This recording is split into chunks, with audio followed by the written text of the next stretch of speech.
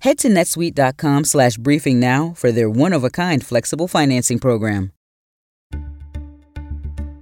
Hi, everyone. I'm CNN correspondent Kristen Holmes, in for David Chalian, and this is the CNN Political Briefing. Here's what you need to know in politics for Monday, September 28th. Art of the Sham? A New York Times expose on President Trump's tax returns reveals a different reality than his billionaire business tycoon image. And the fight is on. President Trump has nominated Judge Amy Coney Barrett to serve on the Supreme Court, which would shift the High Court to a 6-3 conservative majority. Finally, it's the eve of the first presidential debate, and candidate drug tests are off the table.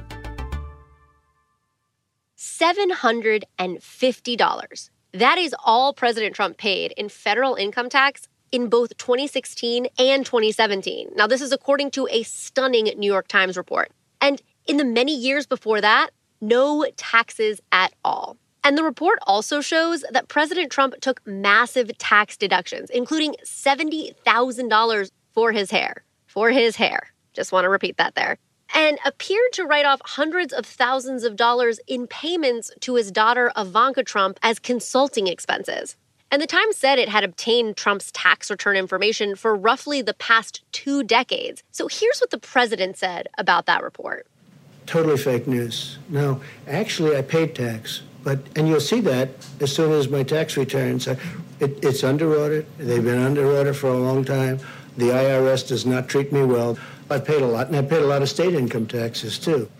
The big takeaway is basically that President Trump's business empire that he often boasts about has reported losing significantly more money in recent years than it actually made.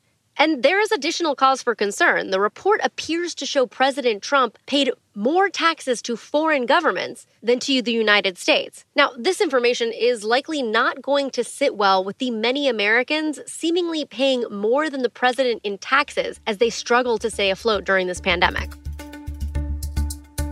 And here's what else you need to know today. Standing in the Rose Garden over the weekend, President Trump announced he will nominate Judge Amy Coney Barrett to the Supreme Court to replace Ruth Bader Ginsburg. The choice put the Affordable Care Act front and center, as Barrett has been critical of the Supreme Court allowing the program to stay in place. Now, the president tweeted on Sunday that overturning the Affordable Care Act would be a big win for the USA.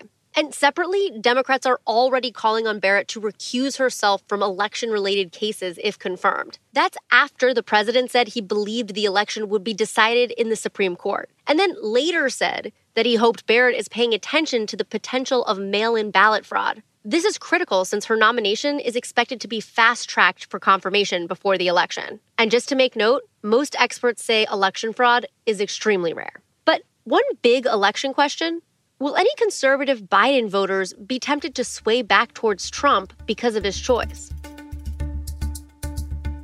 And finally, tomorrow is the first presidential debate. And President Trump was vague about how he was preparing for the debate, but he did mention that both Rudy Giuliani and Chris Christie had at times played Biden. But one thing he was clear about, he's continuing his baseless allegations that the former vice president is on performance-enhancing drugs. No, I'm not joking. I mean, I'm willing to take a drug test. I think he should, too. And because it's 2020, Biden's deputy campaign manager, Kate Bedingfield, responded late Sunday saying this: Vice President Biden intends to deliver his debate answers in words. If the president thinks his best case is made in urine, he can have at it. We expect nothing less from Donald Trump, who pissed away the chance to protect the lives of 200,000 Americans when he didn't make a plan to stop COVID-19. That was in a statement.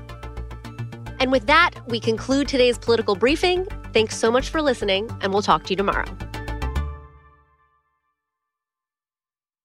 Over 37,000 companies have already made the move to NetSuite. Backed by popular demand, NetSuite has extended its one-of-a-kind flexible financing program for a few more weeks. Head to netsuite.com/briefing. netsuite.com/briefing.